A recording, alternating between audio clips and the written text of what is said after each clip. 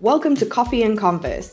I'm Diane, and this is a show for lifestyle entrepreneurs, those people building a business to support their life instead of living to build a business. If this is you, stick around for strategies on doing business more efficiently, with more ease, and in a way that feels oh so good to you. Hey, so today I want to have a chat with you about something that I'm seeing all over the industry, and that is chronic overselling. Okay, what do I mean by that? Well, we're taught when we come into this business that we need to sell them what they want and give them what they need, right? And what happens is we land up overestimating how much they want and then find ourselves really struggling and frustrated with having to deliver all of those extras. It comes from a really good place. You want to get your clients results. You know that if you can just get them to buy your thing, they will succeed. So to get them to buy that thing, we add bonuses and extras and bits and pieces on top of bits and pieces until we're left with this huge package that we have to deliver when we know they really just need that one core piece of it.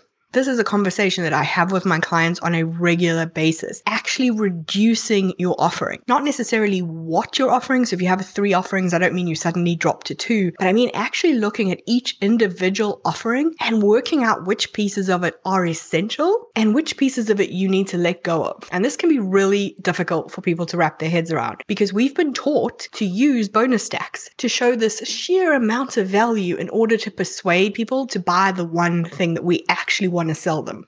Now, I am just as guilty of this as the next person. I have loved a bonus stack in the past, and what I have found every single time is that I'm frustrated or resentful of that bonus stack because I know that what someone needs is actually my core offer. So how do we get started with this? Okay, let's go back to first principles. What do your clients need? You know this. You know exactly what they need. Sure, we need to make it sound inviting and sexy and like something that they really want. And that should be all about copy and how you explain things and how you talk through their objections.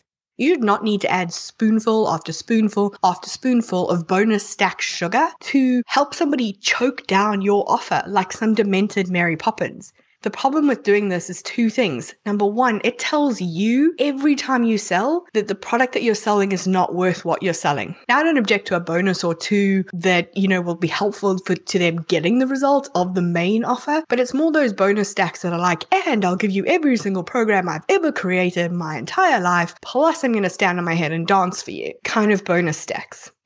What this is doing is just telling you that your product isn't worth what you're selling it for. And every time it's going to make you that little bit less confident when you sell it. The second thing that it's doing is think about when you start, I'm going to use fitness as the easiest example of this. When you start a new gym routine or you start working with a new nutritionist or dietitian, the first thing they get you to do is one thing.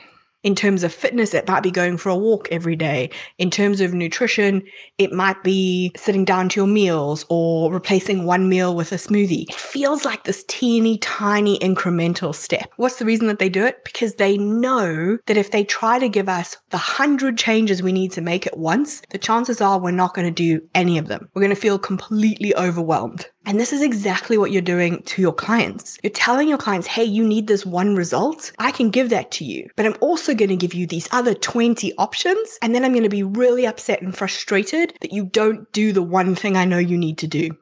How are you setting them up for success? And how are you setting yourself up for success? If you're trying to deliver that one key result, but you're being sidetracked by these 40 other bonuses you need to deliver, you're not going to show up at your best. I want you to really step back from each of your offers. And I want you to carve out what is essential, what is the result that you get people, and what parts of your offer are essential for that. And then I want you to look at everything else. And I want you to ask yourself, if you are trying to justify a price you don't believe in, are you adding bonus stacks because you think you should? Are you copying how the industry has set up an offer? If all you need to deliver the results is 20% of the program, then why are we offering the other 80%? And why are we distracting our clients from success with these bells and whistles, with these extras. So we're going to take it back. We're going to look at our offer. We're going to say, what is essential for my clients to get the result? And then how do I repackage that offer? If you are selling what's essential for them to get the result, that doesn't mean you can't surprise and delight. It doesn't mean you can't go overboard in customer service. But you want to be sure that what you're promising is what you can deliver without exhausting yourself, without overcommitting yourself, without promising to do every single option in every single different way, in every single different time zone for every single different client. Because that is a recipe for you to burn out.